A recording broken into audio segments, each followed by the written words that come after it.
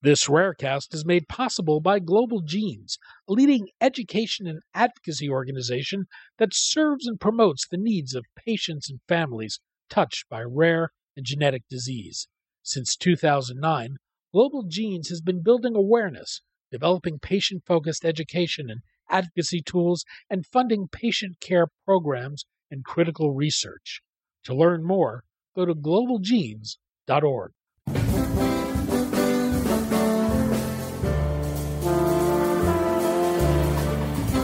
I'm Daniel Levine, and this is Rarecast.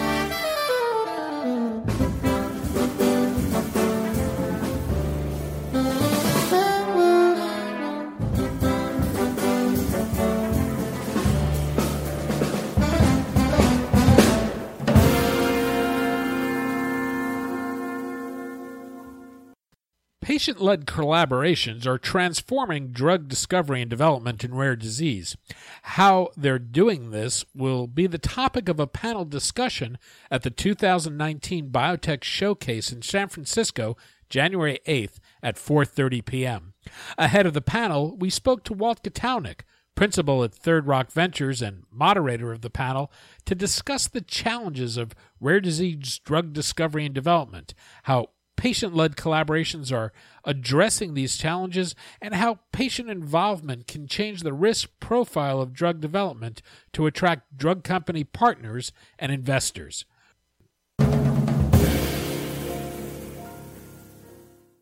Walt, thanks for joining us.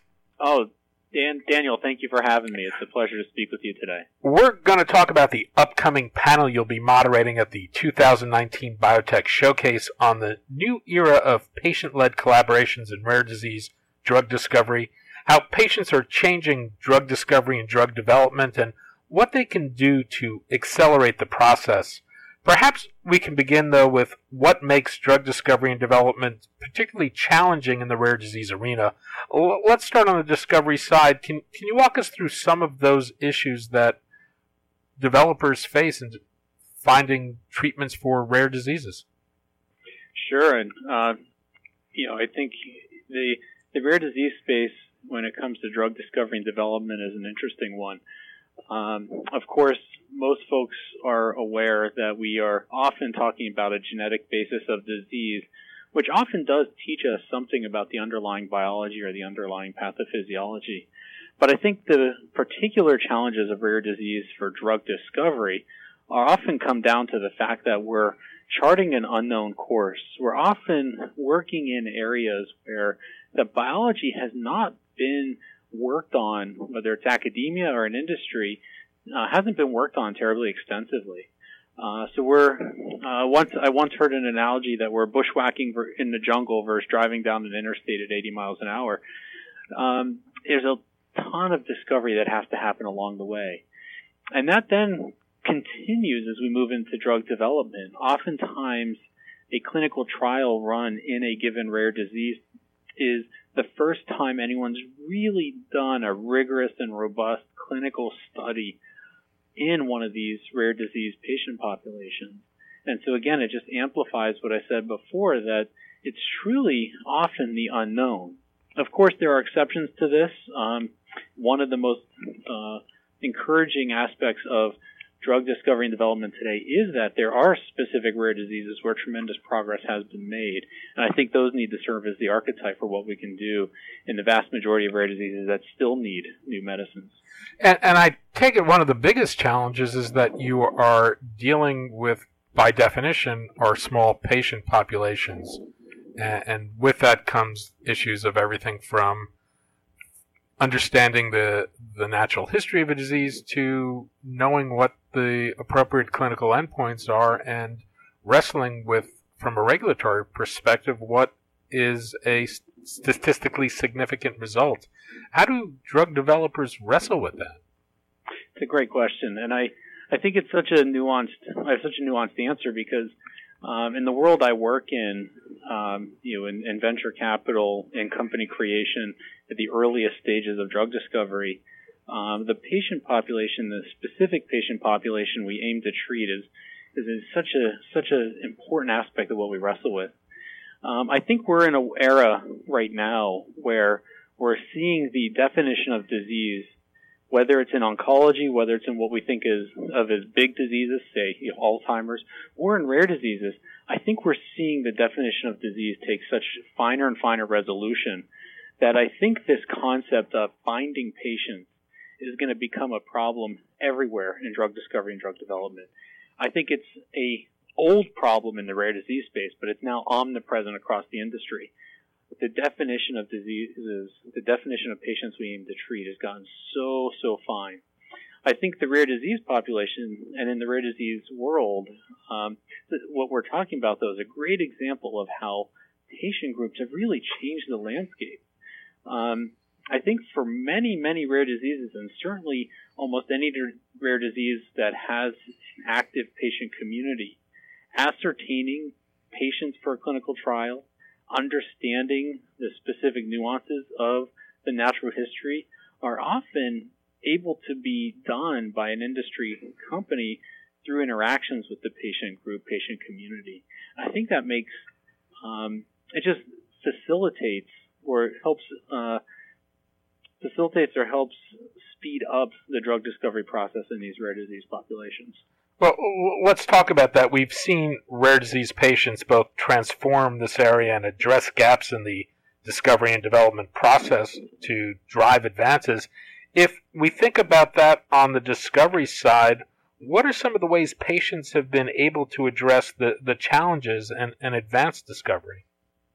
I think there are a lot of examples of it.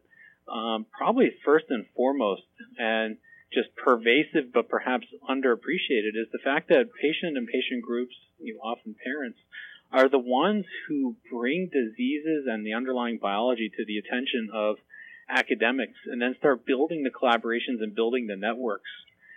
As I go out into the world and look at disease biology and ways of thinking about treating disease, it's often the patient community that's the center of many of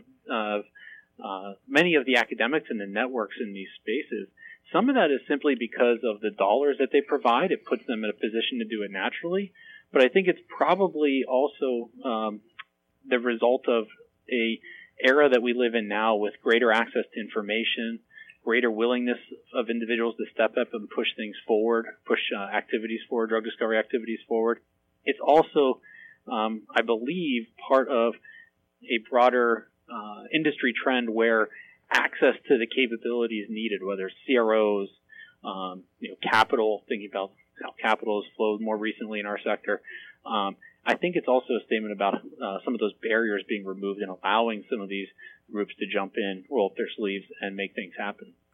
How about on the development side? Are there some ways patients have been able to address the challenges of drug development? Well, we've seen some of the traditional playbook, if you will, with regard to registries and the participation and enabling of natural history studies. But I think we're also seeing such a big advance in the way that drug companies, industry sponsors think about clinical metrics, clinical outcomes. Part of this is what the agencies are doing as well, taking a greater interest in patient-reported outcomes or simply taking the time to understand for a given rare disease what it is that the patients and the patient communities actually want to see. What change are they wanting to see? What is meaningful for their lives? Patient groups have really stepped up and led that effort. Often there is an industry sponsor involved in some way, but it's them standing up and interacting with the agency that has really made a difference and really led to the appreciation of what is a meaningful outcome in a clinical trial. We've also seen a change in attitude among drug developers and their interest in the rare disease space. This can be traced back to the Orphan Drug Act, but more recently, that's a movement that's built. What role have patients played in making this something that's attractive to drug developers, and is that an economically viable business model for them?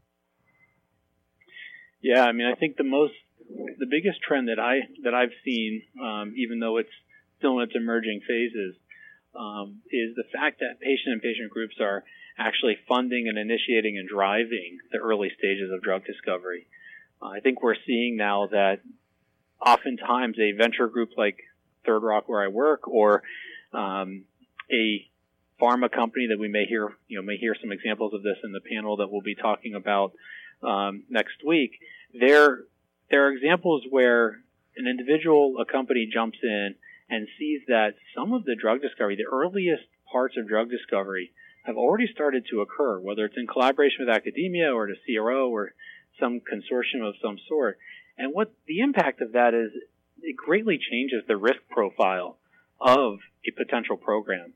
If all of a sudden this very poorly understood biology has been elucidated, and maybe there are key assays, maybe there's even a lead-op program or a development candidate available, or maybe even a molecule or an asset with phase 1 data, greatly changes the economic calculation that an entity might do. As much as I hate the word de-risk, it serves to de-risk a program. It has created tremendous value for someone who may want to jump in and drive that program forward. Well, is there any example you can point to that patients might want to think about as they try to solve their own disease puzzles, and what can be done to actually engage a drug company and push development forward? I think there are a handful of examples. There's probably the most classic and a little bit less recent example when we think about the CF Foundation and what they were able to do with Aurora, which became Vertex and ultimately led to a handful of drugs now.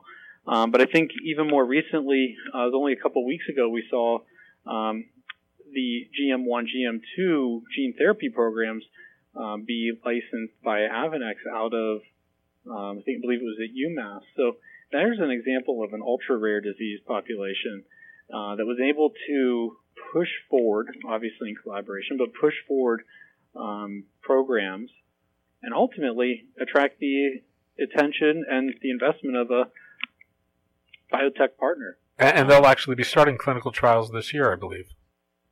That's my understanding as well. Well, you've got an interesting mix of panelists for the discussion you'll be moderating. I think one of the interesting things looking at the list of panelists is the different business models they represent. How do you see rare disease business models evolving, and do you see these things being an effective way to address the two overriding challenges of drug development, being time and money? Are there compelling approaches you're seeing today that will make a difference in terms of the speed and cost to market for rare disease therapies? Yeah, please bear with me. This may be a long answer, and if I get to the end and haven't answered your question, just let me know. But, I think first and foremost, despite what may or may not be happening in the broader public markets with regard to biotech, I do think that the fundamentals in our industry have never been stronger. We are really starting to see the fruit of the massive investment into the human genome and genomics that followed over the last couple decades. The regulatory agency in the United States has greatly changed their mentality. They've truly become a partner in thinking about how to demonstrate and what is meaningful efficacy for patients, as opposed to perhaps their stance from years ago. I think this has really created an incredible time to be involved in drug discovery, and I think, frankly, a lot of patients see this. That being said, you specifically asked about time and you asked about money. Time fundamentally is driven by our understanding of biology, and I don't believe that. I believe we have the tools to elucidate that understanding, but it still takes time. There are certain things that no matter how much money or how many resources we throw at it, it still takes time. And biology is infinitely complex, and it takes time to unravel that, identify mechanisms and ways to intervene in those mechanisms. But the money is a more interesting one. If I put my finance hat on for a moment, I think one of the most interesting implications of everything we're talking about here with patients, patient groups, families taking a more active role in the drug discovery process is that effectively what they're doing is they're putting up some of the riskiest capital needed to drive forward drug discovery. What that does is it greatly changes the risk-adjusted return, or at least the profile of risk-adjusted returns in this sector. If they can take what might be at the very earliest stages of drug discovery a 1 in 10,000 probability of success and reduce it down to a 1 in 100, that has completely changed what the investment profile may look like for an industry partner, which is represented on our panel, a more investment-focused firm like myself or BridgeBio. It has also created an opportunity that hasn't been lost on other investors who are actually building biotech companies de novo with these groups. And I think Daniel from Tavard will be a good example of that. So I think fundamentally what we're seeing is that we have the tools to break down some of the most complex challenges here, the biology. But what the major piece of this is starting to shift and change what the risk-adjusted return profile can look like for drug discovery. As an investor in rare disease companies, I know there's a complex nexus of issues you'll consider, but what role does the patient community play in your decision-making? Is there a level of engagement you want to see around a specific disease before making an investment in a company that's targeting a specific area? That's a great question. I spend a lot of time thinking about rare disease populations and where we can hopefully come up with the next wave or next generation of medicine. We see engagement of patient groups all over the place. And frankly, there are so many patient groups engaged in the disease biology, the academic communities, the clinical communities, that there are still way more of those than one person could possibly be building companies or making investments in. The rate limiting quantity in all of this is our understanding of the biology, and then the pieces needed to actually do the discovery, whether it's assays, whether it's cell lines, the list of that is long. And so I love to see that the patient groups are really changing that and bringing the biology forward. But for me, as I look at different opportunities and look at places where the next wave of medicines may be created, it's still driven by what do we really know about the biology? What do we really know about the pathophysiology? What are the prospects for creating a medicine here? We're in a time of enormous innovation. A large number of therapies are advancing toward the market, and ones that in some cases provide the promise of functional cures. At the same time, there's growing pressure among healthcare systems around the world, and there's growing pressure to contain cost. How much of a threat is this to the advances being made in the rare disease arena? Yeah, I think there are probably two elements of what you said that are worth reacting to. I love that we live in an era where it's not unreasonable to think about profoundly efficacious medicines and interventions. But I'm also cautious to remember that the history of medicine teaches us that the history of medicine and treating rare diseases teaches us that as we wrestle with the disease and bring new medicine to bear, new manifestations of the disease emerge. Once we started to understand intense dietary management of PKU, new later in life manifestations of the disease emerged. So I'm always very, very cautious to use the word cure, because I think medicines, particularly profoundly efficacious medicines, can push the ball forward and make a massive difference in patients' lives. But we should never be naive enough to believe that we've solved the disease. All that being said, I do think that with the innovations, we do stand to make some pretty amazing and massive differences in some of these disease states. And that's incredibly exciting and incredibly inspiring to think about what we might be able to do over the next decade. As an investor in this arena, what's the case for investing in rare disease therapies?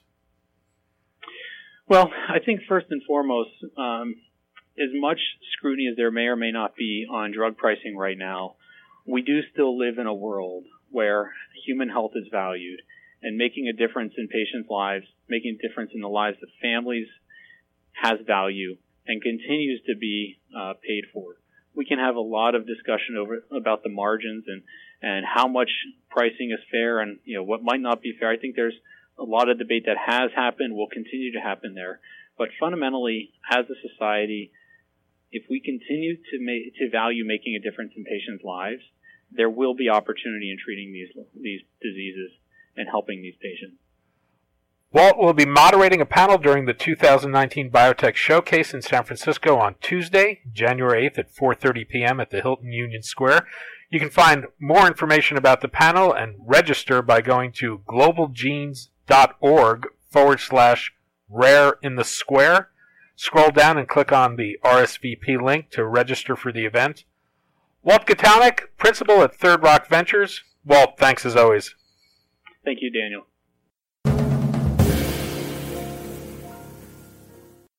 Thanks for listening. For more information about rare disease and to connect to the rare disease community, go to globalgenes.org. To keep up on the latest news and trends affecting the rare disease community, be sure to visit raredaily.org. You can subscribe to the Rarecast RSS feed through raredaily.org or through SoundCloud, iTunes, Stitcher, or your preferred podcast manager. The Rarecast is produced for Global Genes by the Levine Media Group.